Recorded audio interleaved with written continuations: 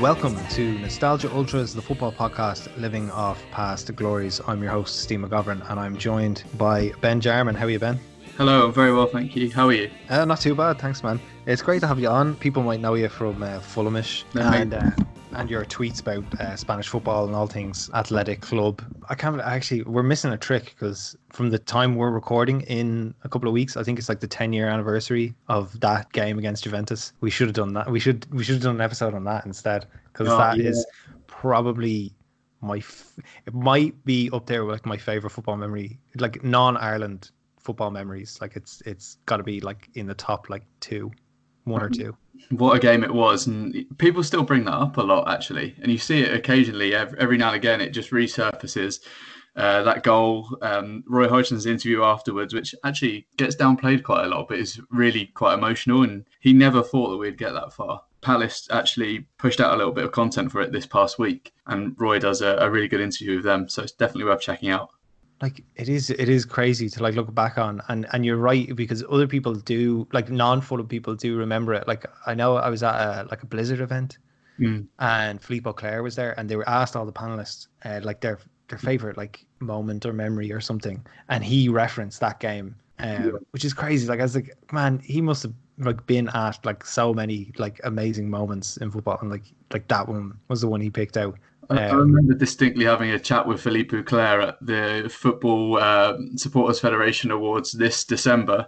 I got introduced to him by Sammy from Fulhamish, and I didn't know what he looked like in person, which is probably good, because if I did, I would have wilted. The first thing he spoke to me about was that Juventus game as well, and then we went on to have a nice long chat about Marseille and how it's probably given a bit of a bad rap when it shouldn't be, which was nice. What's your Marseille take? Well, Marseille gets a lot of negative press, especially in like mainstream media. But if you ever go to Marseille and you sort of dig beneath the surface, a la a Mundial magazine article, you'll probably find it's like a really nice mismatch of cultures. You get Algerians in there, some Moroccans, a lot of North African influence. And if you go out to have a coffee or just a little bit of food, then you can quite easily get chatting to people in those little cafes. And if you walk around on the streets, people will nod at you, they'll smile at you. And I actually think that the rep it got in 2016, especially from the English press, was actually quite mislaid. And having spent time there during that Euros, actually was completely opposite to how the press had laid it out. It was a very welcoming city. The people are very warm, and there's actually a little bit of culture in there that doesn't sort of spread into the rest of France. And I think that that's what people could be a little bit nervous of. But I don't know. I just love Marseille, and I loved every second of being there. Cool. We're obviously here to talk about Marcelo Bielsa. Yeah. And Ben, I know you love Marcelo Bielsa. You also love Athletic Club de Bilbao. Yep. So I can only assume, putting two and two together, that your love for the two of them came while he was managing. Was it, which one came first? Was it the chicken and the egg? Was it Bielsa or Bilbao that came first? It was, to be perfectly honest, it was always Bilbao. As an Englishman, obviously, when you see a Spanish team with an English name that is inherently English history, it's sort of one that you wanted to look into a little bit more. And when I found out about Pentland, who was Athletic Bilbao's most successful ever manager, I wanted to follow the team a little bit more. And that was around about that time when Bielsa was actually appointed. So before then, Athletic had been the sort of club that it had, as I said, it had inherently English roots, and it played in an inherently English way, and it was incredibly direct. It was basically all of it was about work rate. There was very little flair, and that was from a Spanish team. You'd never expect that. And as I started to follow them more and more closely, that was when the influence of Bielsa came in. And I remember probably about 6 months before he was appointed, listening to World Football Phone-In. And you have the mercurial Tim Vickery on there, who I could listen to for hours. And he was talking about Bielsa and about his intensity, his personality, where he grew up, and how his sort of upbringing had an influence on the football. And then the two all sort of merged in together. And luckily, I followed Bilbao and Bielsa for a couple of years when he took them to two finals in 1 year, which is something they hadn't done for, I think it was the best part of 20 years. Yeah, I think we'll get into like why he goes to clubs like Bilbao, and I should say Athletic, sorry, because I know that infuriates the people at the club. It's like Sporting Lisbon. It's not Sport, it's Sporting Club. But we'll get into all that. But what type of personality does he have? Because would you say, like, because they call him a loco, which I don't think he likes, but it also sounds kind of mean. But he seems like an incredibly intelligent person. Like, I don't think somebody could manage the way he does without being intelligent. And I mean, his background is so interesting because I think, like, I can't remember exactly, but like his brother and his sister were like, it was one of them like a governor, and one of them was like a minister. I think actually one of them was like a minister in the government. And I was like, wow, like, what's he doing in football? Like, I'm always amazed when like smart people get into football, because I'm like, what are they doing? And initially, he was a PE teacher, and I think that's something that probably had a mold on his management style. But before that, he had a pretty short playing career. It only was about 5 or so years, and he only ended up making around about 100 appearances, most of them for a couple of lower ranked teams in Argentina. He was a centre half by trade, and when he played, he was quite a measured player, one that had studied the game extensively. But his personality is so intense, and I think that's probably mirrored in the way that all of his teams play. He's an obsessive. I think anyone that had probably tuned into Spygate, which was last season, where obviously he had spied on Derby County, would know that he's a meticulous orchestrator of a lot of training sessions. He had, before he was given the Athletic job, he met with the board of directors and had a PowerPoint for all 38 matches that Athletic had played the year before, and what they'd done badly and what they'd done well and what he would change. It was also, Fernando Llorente would say that he had over 2,000 training sessions planned across the year for different situations. And to give you an idea of the obsessive nature that Bielsa has, there's probably two really good examples here.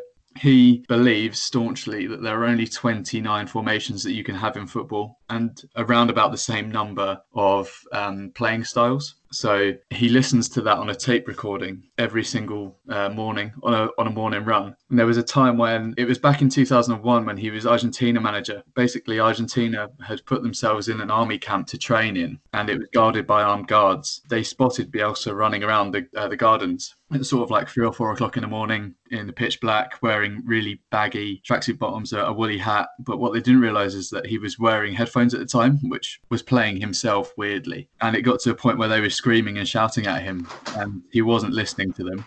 He basically came back and they had a gun pointed at his face during his morning run, and he had to scream that he was the manager of Argentina before they shot him, which is pretty bonkers.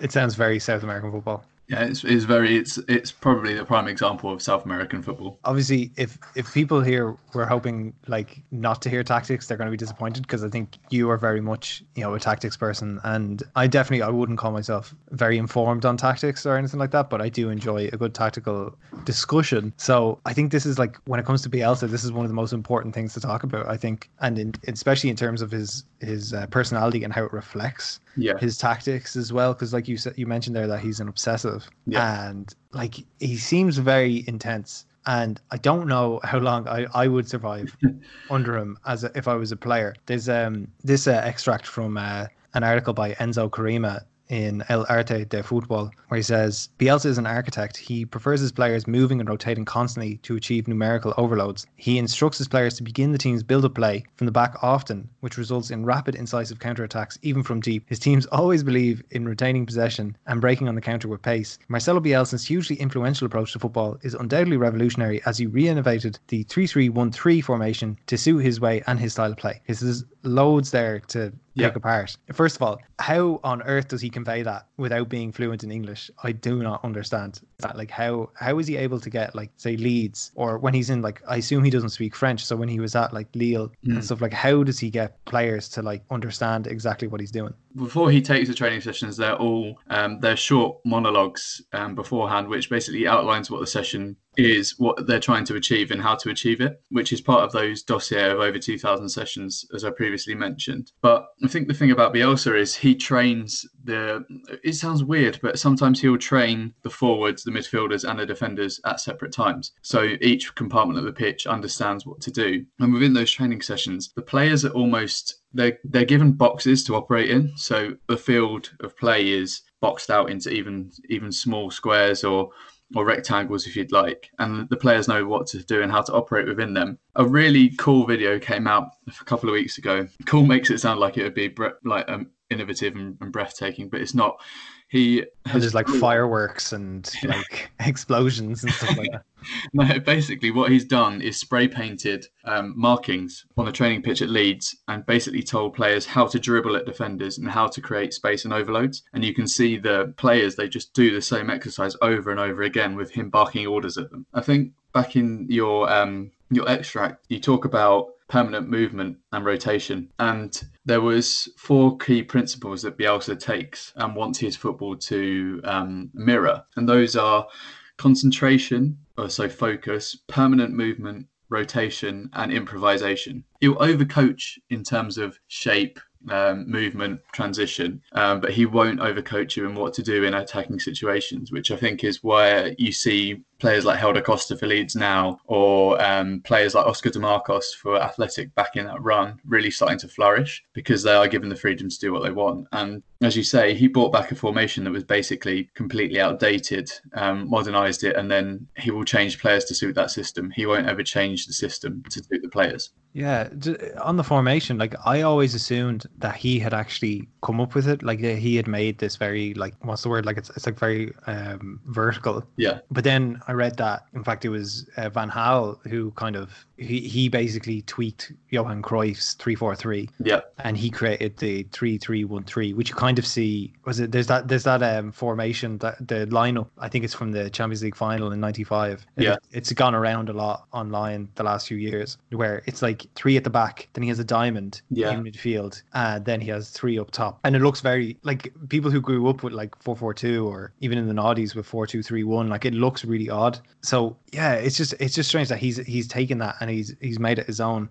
He's just a bit of a maverick in terms of those formations, and I think a lot of his influence comes from Cesar Luis Menotti, who won the 1978 World Cup with Argentina. And a lot of those principles tally with Bielsa's. And Menotti talks a lot about permanent movement and rotation and rotating the ball. And Menotti himself was, I think it's probably easy to describe him as a genius in himself, in that he revolutionised the way Argentina played before that World Cup. And then Bielsa has built on that, and he revolutionised the way Chile played. And then Chile had unparalleled success for that country after the influence of Bielsa. But that 3-3-1-3 he would play at times, or 3-3-3-1 as it's sometimes listed, is everything that Bielsa stands for, I think, because it allows the press, it allows you to trap the opposition in early. It gives you enough width in terms of, especially the backline, because the backline doesn't set up as a traditional back three. And I think that's something we'll probably come on to talk about if we look at Athletic in detail. But he changes the way players play, and it's a massive thing as part of this 3-3-1-3 that you see a trend, and you're seeing it now with Calvin Phillips at Leeds, in that holding midfielders almost always in this system reverted as a centre half, and they sit in the middle of that back three to start the breaks. I feel like this style of his, this tactical approach, that he's taken it to like the nth degree. There's a lot of talk about like the people he's influenced, and basically they've gone and made it, more pragmatic, and then they've gone on to be more, like you referenced Chile there. Sampaoli then went and had like amazing success. And generally speaking, he's not the one that, reaps the rewards of his own innovation, ironically enough. Is he kind of trying to implement these in its purest form, nearly, rather than say, okay, I'm going to come up with a more pragmatic style that might work? You know what I mean? Do you know what I'm getting at? Like, it feels like he's really trying to, I don't even know how to, like I said, trying to implement it in its purest form. Like sometimes you see Pep Guardiola, when he knows his team is overmatched, he will like, right, we're going to play very boring, or we're going to play very defensive, or we're going to play long ball if we absolutely have to. Whereas like Bielsa will definitely not do that, but he goes to the very extreme in how he wants his team to play. Yeah, well, I think that comes from his upbringing, because he was born at a time when and has lived through a dictatorship in Argentina, and quite a fierce one at that. And I think a lot of people would describe Bielsa as an idealist. And when you talk about an idealist, you obviously think of someone that has some sort of ideology or philosophy on the way the game should be played. And it would be an idea that you build upon. But actually, as you rightly say, Bielsa has got to a point where actually this ideal and this philosophy of high intense football, breaking wide, breaking high and breaking fast, has never left him. which is probably something you couldn't say for the likes of Mourinho, who have had that once and then have gone completely the other way. But Bielsa will never change. I think it becomes more down to stubbornness and principle than it will be out of winning. So him and Menotti basically share the same footballing influence, I suppose, in that when you ask people, or when people list Menotti as their influence, they often list Bielsa as well. And Bielsa is directly influenced by Menotti, but neither of them have won the World Cup, aside from Menotti's case, but neither of them have ever had massive success. The only success that Bielsa has had is winning the Argentinian Championship. He's not won another major title. And actually, in a lot of clubs, he's failed when the big stage is in front of him. But I don't think that should rule or that should detract from the influence he has in football, full stop, to be fair. Yeah, absolutely not. He seems very scientific. Like, it's almost like football is a mathematical equation, because you referenced earlier, like, he has, his 4 key principles, or he has, there's like 8 ways to kick a football, or yeah, and there's 17 ways to put out a lineup, and all these kind of things. So he's very clearly like thought of this in a very scientific sense. Yeah, and hugely superstitious as well, in that you'll see him pacing up and down his technical area, but one thing you'll never do is see him take more or less than 13 steps. 13 steps only, and he'll stop and he'll crouch. I think it's obsessiveness, and I think that he gets wrapped up in it. So you see plenty of work written about Bielsa where they talk about long-term implementation. And actually, at Argentina, at Athletic and at Leeds, he's had sleeping compartments built and fully furnished for him to stay and watch games. He's an obsessive. So on this tactical approach, like, I wonder if it's actually too regimented, and it's very, if you study it, it's quite easy to identify, because he has very much, it's not like, he wants players to depend on their individual ability to create moments. It's very much, here are your set plays, here's how you're going to build up the ball from back to front. Yeah. Here's how you're going to defend. And we saw a few months ago when, like, Fulham played Leeds. Yeah. And Scott Parker, I think we'll both agree as Fulham fans, he's not a tactical genius, but him and his staff were able to identify the kind of the moves, the various moves that they rely on, and kind of pick Leeds apart. Like, do you think there's a sense of him being too regimented, or the plan being too regimented? I think there's a sense of him being too stubborn, but he has been known to use other formations, albeit very sparingly. When you look at Athletic in particular, he liked to use a 4-2-3-1, especially when they were trying to hold on to games. So there is an element of pragmatism to him, but not as much as you would see in someone like a Pep or a Jose or other managers now. I do get it. I think, like, there is a huge amount of pattern to his play, and I think that's why he's never been hugely successful. That, coupled with the fatigue that his players have off, obviously with the intensity of his pressing style, his training and his philosophy, I think there are 2 massively detrimental factors. One is that he's too stubborn to use a set number of players, and 2 is that he runs them into the ground. And Bielsa fatigue really is a thing. As much as we'd like to say that his football is amazing and that he's had an influence on everything, the one massive detriment to Bielsa is that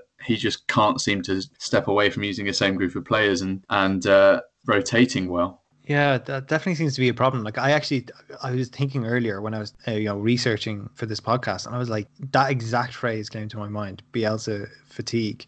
Yeah. And I suppose we might as well get into it about Athletic Club and stuff like that now, because I think that was when he really came into the consciousness of European football. I know he had been Argentina manager, but this was when he really made a name for himself on this side of the planet. And I don't know, maybe there's something in the fact that, like, he always picks teams like it's like Bilbao, Leeds, Lille, Lazio, all teams with L in their name for whatever reason.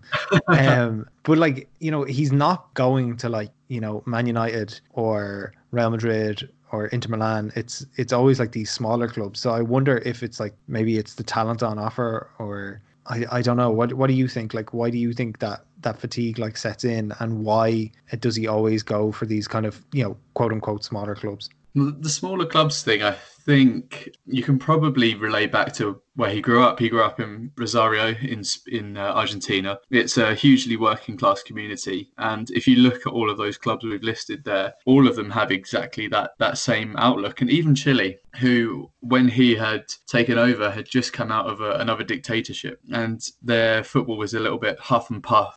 They were all about grinding out results, and he changed that completely. And it wasn't long after them that, I'm not saying he's a direct influence, but I'm sure that football had some sort of influence on Chile having a sort of mini revolution. But if we look into his clubs in a little bit more detail, Lille, again, a massively working class part of France, hugely, from my experience anyway, I can be corrected on this, hugely underdeveloped part of France, actually. Lazio has big working class roots and some roots we probably shouldn't be touching on. Marseille, again, hugely working class. And then Chile, obviously, as we said, a country that was under strict military dictatorship. But then you look at Athletic, it's a club that basically proudly embodies its working class roots of the area. They're staunchly proud to be Basque. And you see it everywhere. There are Athletic flags draped out of every possible window, restaurants with Athletic flags out the front. It's a support that basically thrives from community and a sense of community at the club's heart. You see, when you walk to games at San Mamés, if you ever get the opportunity to, please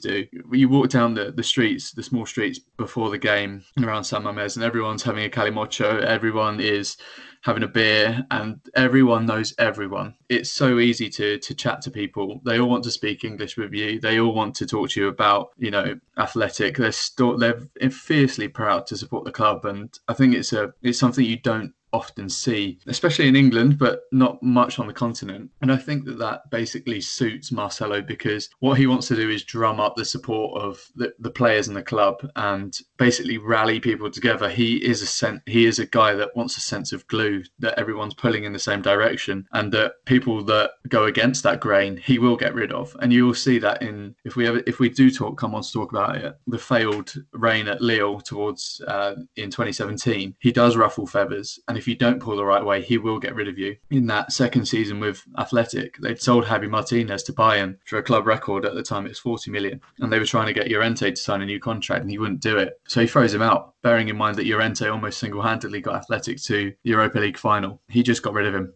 And then in terms of the fatigue, when you look at Athletic, they played 60 games in his first season. I think there were only 18 players that he used more than 60%. So if that stat makes sense. I don't know if you read the Nuno Espirito Santo interview in the Sunday Times this past weekend, but he actually had some very interesting stuff to say about the use of small squads. And he just he refuses to use any more than 19. So I don't know, he seems to have kind of mastered it, and I don't know, maybe if Bielsa maybe just runs them into the ground too much. Like you said, their style of play is very intense, and by the end of the season I think their legs are just gone and they need a rest. And in the championship as well, it's non-stop, there's 2 games a week most of the time, and it's extremely tough campaign to get through. We might as well talk about Bilbao in the sense that was really, in terms of his time in Europe, that's probably been his best spell at any club. Like I said, he reached 2 finals, the Europa League and the Copa del Rey. Yeah. And this was my kind of introduction to Bielsa. At the time, I didn't really pay attention to who their manager was, but it was so interesting when they beat Man United, who had only just been in a Champions League final the year beforehand. Mm-hmm. And they absolutely, I never watched the game live at the time, but I've watched highlights back, and when you see what they did to United, they tore them apart at Old Trafford and should have won maybe 4 or 5-0. And Alex Ferguson afterwards is after they lost the second leg, was this team is great, they play really good football, I hope they go and win the whole thing. Yeah. Which I don't think is really a thing he really says about teams that he's just lost to. I don't recall any other time that he's been I hope they win. And that really put him on the map and put that team on the map after that victory. Yeah, I mean, at that point, no one had really heard of Bielsa, and no one really understood the quiet revolution that was happening in the Basque Country. But actually, that year they were one of the most exciting teams in Spain. They started a little bit slowly, to put it frankly. I think they only got 1 point for the opening 3 games, and everyone was kind of thinking, what have we got ourselves into here? to an extent, and then it picked up, and they didn't lose for a very long time. They had a number of victories in Basque derbies throughout the season up until around about March. They had the only teams in La Liga that had lost more than them were Barcelona and Real Madrid. They were free scoring. They had outscored the whole division except the big two. They had basically transformed themselves from essentially being a mid-table team that had fought off relegation and then sort of extended themselves into this team that was taking Europe by storm, playing a really exciting brand of attacking football with a core of players who were similar to the Lisbon Lions, I suppose. All of them come from that neighbouring county, and it was unthinkable that a team who performed as they had the year before were going to transform themselves into this well-oiled machine that would counter-attack with pace and that they could overcome teams ahead of them. And I think what people forget about this team, and when they beat Manchester United that year were champions of the Premier League, and they'd won it quite convincingly the year before from memory, and Athletic came, absolutely dismantled this team with Alex Ferguson at the helm, and they did it with all of them with homegrown players, and I think that's a feat that probably won't ever be achieved again in modern football with the way it's going. But in terms of Bielsa, he transformed players. Llorente, in particular, was a guy that had completely transformed under Bielsa. And then the little-known Oscar de Marcos basically became one of the most dangerous attacking midfielders in La Liga. He was used quite often as a right-back, and he is used as a right-back today. But then he was used as a centre midfielder who could break between the lines, and basically he'd free up Ander Herrera. He was used in tandem with Ander Torraspe as a sort of like pivot at the bottom, and they completely tore Manchester United's midfield apart. They hassled and harried, and they had the influence of Iko Muniain, who at that point felt like he'd been around forever but was still only making his mark on the team. And then at centre-half, they had Javi Martinez, who that season was one of the biggest improvements in a player I think I've seen in my memory, at least. He was a centre defensive midfielder, and then he changed him into a centre-back. And Martinez basically started every single attack for Bilbao, and they were just... I can't describe it. They were so fun to watch, and they made so many people fall in love with them in that Europa League run, including Fergie himself. I mean, it went so well, at least, in that first season, it went incredibly well at Athletic. But then he goes to Marseille. He's there for a while. He goes to Lille and Lazio, and he's there like at each time. I think he's there only. I think in Lille, he was there a few months. Then there was a dispute after he sold like all of their headline players, and then I think at Lazio he was there something like 13 days or something like that, and then he was gone. Like, what you mentioned his stubbornness.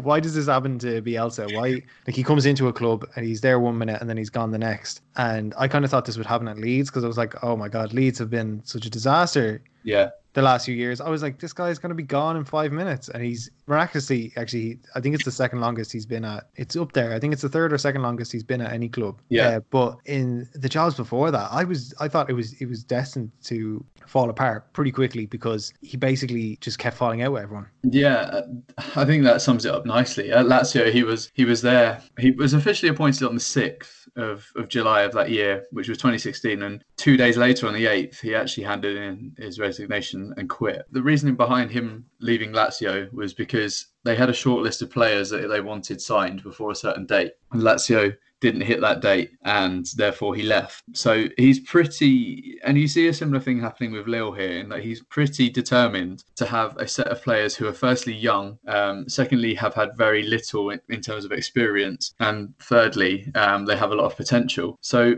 I think that's why he got on well at Athletic, because it was a core team of players that was at that point incredibly young. They were one of the golden generations of Athletic. But if you look at Lille, he signed Nicolas Pepe, Thiago Mendes, who now plays for Lyon as holding midfielder, Thiago Maia and Kevin Malcuit, who plays for Napoli. And all of those guys have gone on to have a pretty good career after Bielsa. And all of them have cited him as a big influence. But he's a guy that, as I'm sure you know from the start of this interview and then your background reading as well, he's a guy that likes to be left to it. He's an obsessive, as we said. He wants space to build his influence on the team. And Lille gave him that to an extent, but it didn't help that he alienated 11 players whilst doing it. He told some of the key squad like Vincent Enyema, Rio Mavuba and Eder, who had that season scored or the season before, sorry, scored the winning goal for Portugal in the Euros, told them all that they could leave. And that's what happens when you unsettle that certain amount of players. And one of the reasons he left Lazio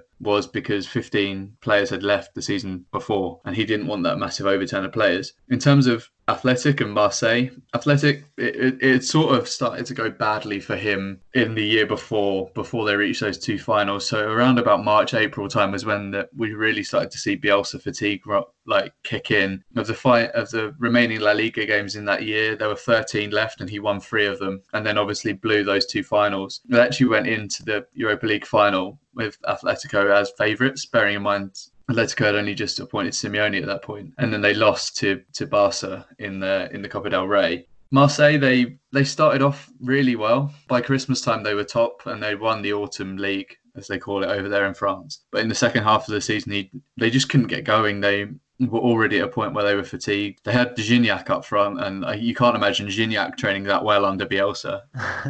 And they ended up finishing 4th. So I think it's a mixture of there's fatigue there, but there's also he wants complete control. And I think that's what he's given at Leeds. And also, as much as it pains me to say, it's what Leeds needed. They needed someone to come in there and say, look, I want to do this. Give me the tools to do it. And they are, to an extent. Obviously, they've made a couple of rash errors. They didn't sign Daniel James, and then they let one of their goalkeepers go. But they've given Bielsa what he wants. They've given him a squad that is capable of challenging for the championship 2 years in a row now. And I think that's why he's repaid their faith somewhat over the last couple of years. I suppose it depends how you define success, because obviously people point to the lack of trophies. You mentioned how, the team seems to get really close to attaining it and then fall short. So like Europa League final, they got hammered by Atletico Madrid. They lost that cup final in Spain. And then, last season Leeds were like pretty clearly the best team in the league. Yeah. And then they don't even finish in the top 2. They end up finishing 3rd. Like I said, it all depends on your definition of success. Like, does the lack of trophies matter? Or is that kind of one of the things that makes him more endearing, that he's so convinced of his own methods and will do it no matter what, that it kind of makes him a bit more interesting, a bit more endearing?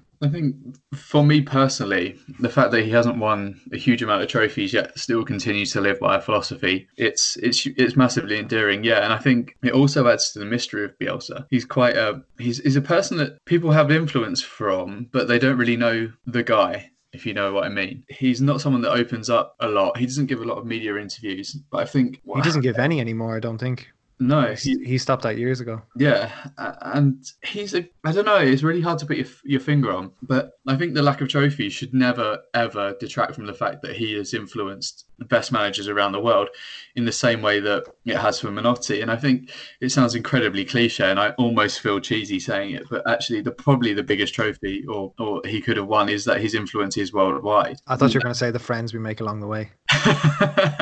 That would have been excellent. But I think he gives a platform for so many other coaches. You see Chile, as we were talking about, they completely changed their fortunes on the platform of Bielsa. He understood that they were an aging core and that they needed to bring in new players. He brought in Alexis, he brought in Arturo Vidal, Gary Medel, Jean Beausejour, Gonzalo Yara. All of those guys were in the team that Bielsa had before he handed it over to Sampaoli. Then they won those 2 Copa Americas. And you see now that he becomes a platform for other managers to do well. Pep and Pochettino both say he's the best in the world. And regardless if he's won a trophy or not, I do think that could be the case, just purely on philosophy and influence alone. I'm kind of interested to tease out, how he's influenced the game. Because if you look at the current tactical trends in the Premier League, there's a real emphasis on, possession-based football and or pressing. So obviously Pep Guardiola, Jurgen Klopp, Frank Lampard is definitely, I think, in the pressing school. Graham Potter is certainly in the possession-based kind of method of playing football. And Pochettino, obviously, who was, recently replaced by Jose, who most people deem to be behind the times. So when I look at a lot of those managers, and like I said, we tease out, okay, who influenced them? Where did they come from? I think on one side you have the German school, which is where Klopp and Hasenhüttl are kind of influenced, by Ralf Rangnick. And then you have the Dutch school, which influenced Pep via Johan Cruyff. And then Would it be fair to say that the third big influencer in the current game is Bielsa, given how he's influenced, especially Mauricio Pochettino? Is he the third one in that key group? I would say yes, and I think it extends more than just Pochettino. There are a few managers that have listed Bielsa as a massive influence, and to name but a few, there's Sampaoli, who obviously took over from Chile, Eduardo Berizzo, who also managed Athletic Club, but not with the same success, who unfortunately at the time was trying to recover from cancer. Then there's Pochettino, as you say, and then there's Tata Martino. And interestingly, both Tata Martino and Marcelo Bielsa have stands named after them at Newell's Old Boys Stadium. So there's Marcelo Bielsa stand and also the Tata Martino stand. I think one of them is actually, the whole stadium is actually named after Bielsa. But that's the influence that he has across the world. And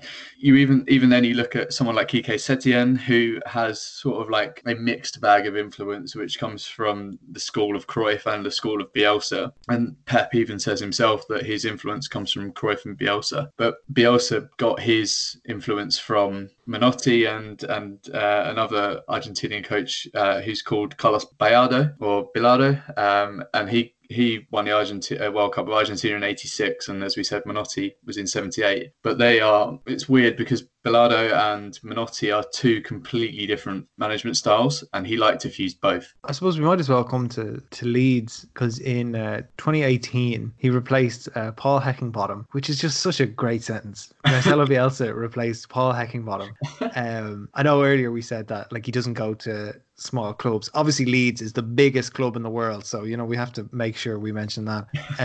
But it was a genuinely huge deal for Leeds to get him. When the story broke in the summer of 2018, I was like, there's no way they actually are going to try and do it. And as I alluded to earlier, it's kind of funny that they would go for him when both Leeds and him have a reputation for like falling away at the end of a campaign. So like, I don't know, what's your kind of take on his time at Leeds? Like, how do you think he's done so far? And all the things we've talked about, have you seen them kind of do that at Leeds as well? In terms of his time at Leeds, I think we've seen most of the things that we've spoken about across this podcast come out, because at the start of his tenure, you get Spygate, which is immediately something that you focus on. And I remember him having this press conference where he invited all of the press down to Leeds training ground and took them through a presentation of all the teams that he's prepared against and that sort of thing. And that there becomes the meticulous side of his preparation. And then you get the ruthlessness, because you get someone like Pontus Jansson who dared to question him. Obviously, we have the situation with Aston Villa last season where Leeds scored a goal, an Aston Villa player was down injured, and Bielsa instructed his team to let Villa score the goal. Jansson therefore tried not to let them do it. It was that summer that Jansson was told, delay your return from pre-season, look for another club, you're not wanted here. I think that's Bielsa in a nutshell, really. If you're not on board with me, you're out. And he's done it to so many people across his tenure, and he'll continue to do so because there is that control. You need to be in Bielsa's school of thought, otherwise you're just not going to be there. It's as simple as that. I think in the grander scheme of things, without wanting to sound like this is a shot at Leeds, because it isn't, he's turned a team that were perennial underachievers and probably should be much higher than they were into a team now that has pace, it has power, it has flair. And if you saw any of the goals that they scored against Hull this past weekend, two of them were excellent, and one of them, which I believe was Leeds' fourth, epitomised Bielsa. It was a break from the back, they broke high, they broke wide, and they passed through the transitions, and it was devastating. They do have the ability to devastate teams, Leeds, and they score a lot of goals when they want to. They've had a little bit of a dip this season already, and everyone started to write them off. But in actual fact, I think it may have been at a point where it didn't really affect them or harm them too much. And now they're starting to get a lot of players back, and they look dangerous again. As much as as Fulham fans, it pains us to say it, I do think that Leeds this year will probably end up where they want to be. I'm at pains to admit it myself, because I think they probably will go up. And not just because it's Leeds, but because we've also got a team in the race trying to get promotion.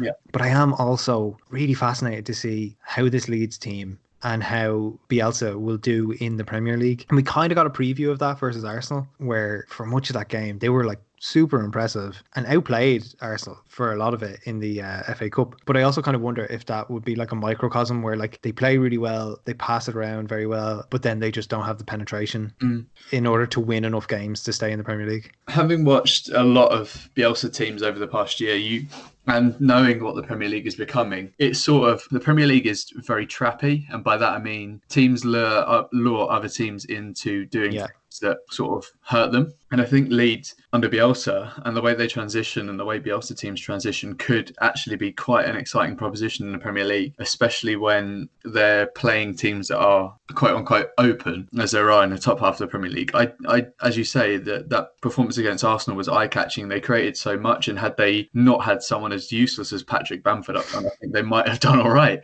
But I think it's a case of he knows how to transform players and get them playing a certain way and getting people on board. And what I think it shows across his career, especially when his influence on players, that once he gets proper players in, that he'll be absolutely fine. And I do think, again, it begrudges me to say this and it's horrible, but I do think if Leeds went up, they'd be fine had they got the investment that they needed. But they would definitely need another striker, because Bamford he's not very good. No, I think he was linked because he qualifies for Ireland, and I think he was linked with us, and people were genuinely wanted him, which I think shows just how poor our striking options are at the minute, because he's not a Premier League caliber. And I feel like that is the biggest mark against a player.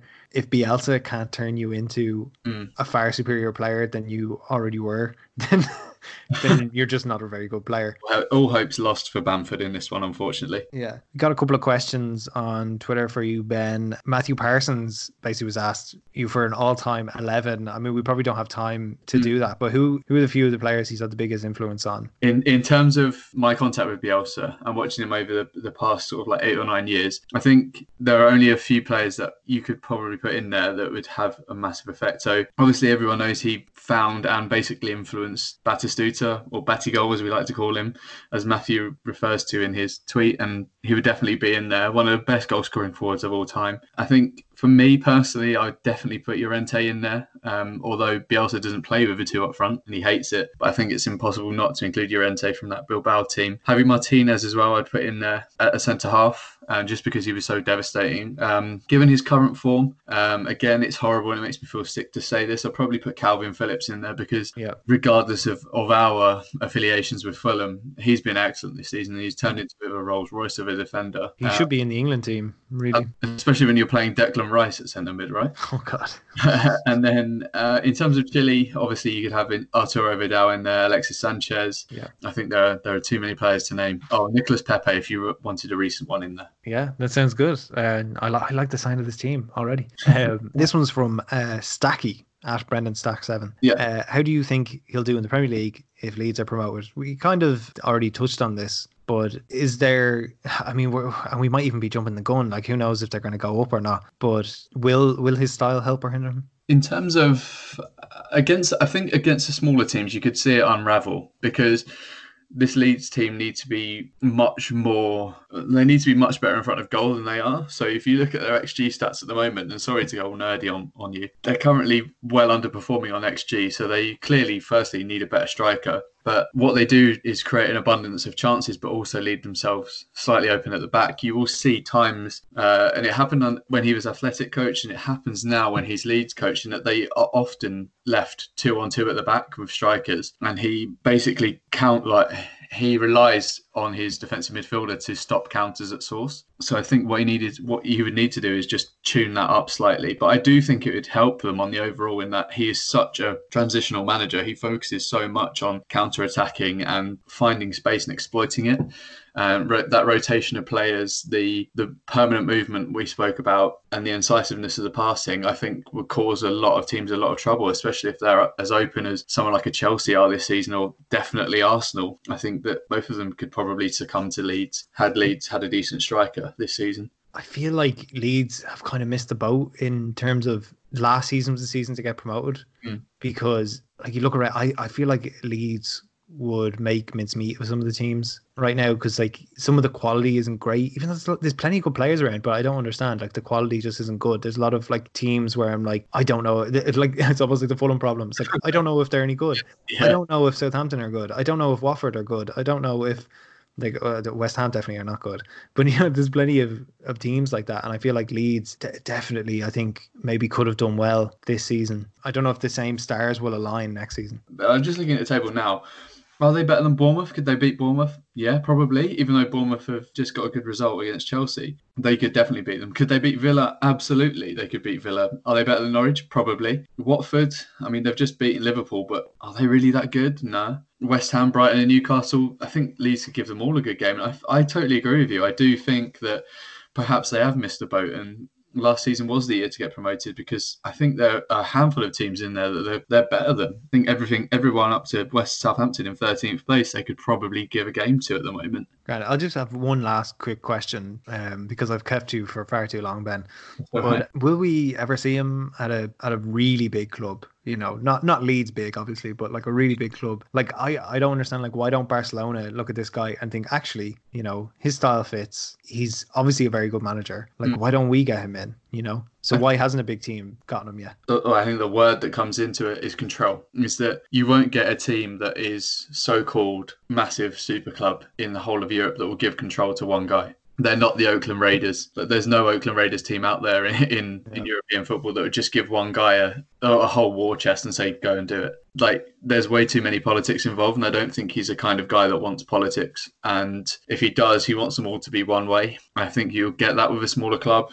I hate to call Athletic small, and I hate to call Marseille small, but they're clubs that they buy into an ideology, and I think that's what he wants and he craves. He wants to be appreciated. He wants to be adored. And both clubs do that. And I think Leeds do that. And that's why he wants it. He wants to get people putting in the same direction and buy into his philosophy. And you do that with a smaller club with sort of big aspirations. And Leeds, Athletic and Marseille all had that. Yeah, I think we should point out, like, we're obviously talking them as quote unquote smaller clubs, but they are actually massive clubs in their own right. All those teams have huge histories and a lot of background. That, like, Lazio is not a small club. Like Lille, I didn't even know Lille existed until like 2004. I think they played Shelburne in the UEFA Cup that year. Yeah. I wouldn't have known about them other than that.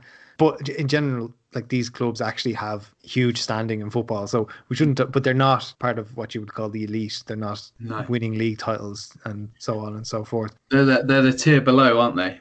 Yeah, exactly. So yeah, I think we've covered Bielsa pretty well. I said before we came on air that there was no way we were ever going to cover everything. I think that would take like a whole series of podcasts to get through everything on Bielsa, but I think we've covered our bases here. So where can actually people follow you on Twitter and listen to your podcast and stuff? So you can follow me on Twitter at Ben Jarman __, and then you can find me on Fulhamish every Monday at Fulhamish Pod on Twitter. Fulhamish is available to download on Acast and the iPhone app as well. Ben, thank you so much for coming on and talking about Marcelo Bielsa. No worries. Thank you so much for having me.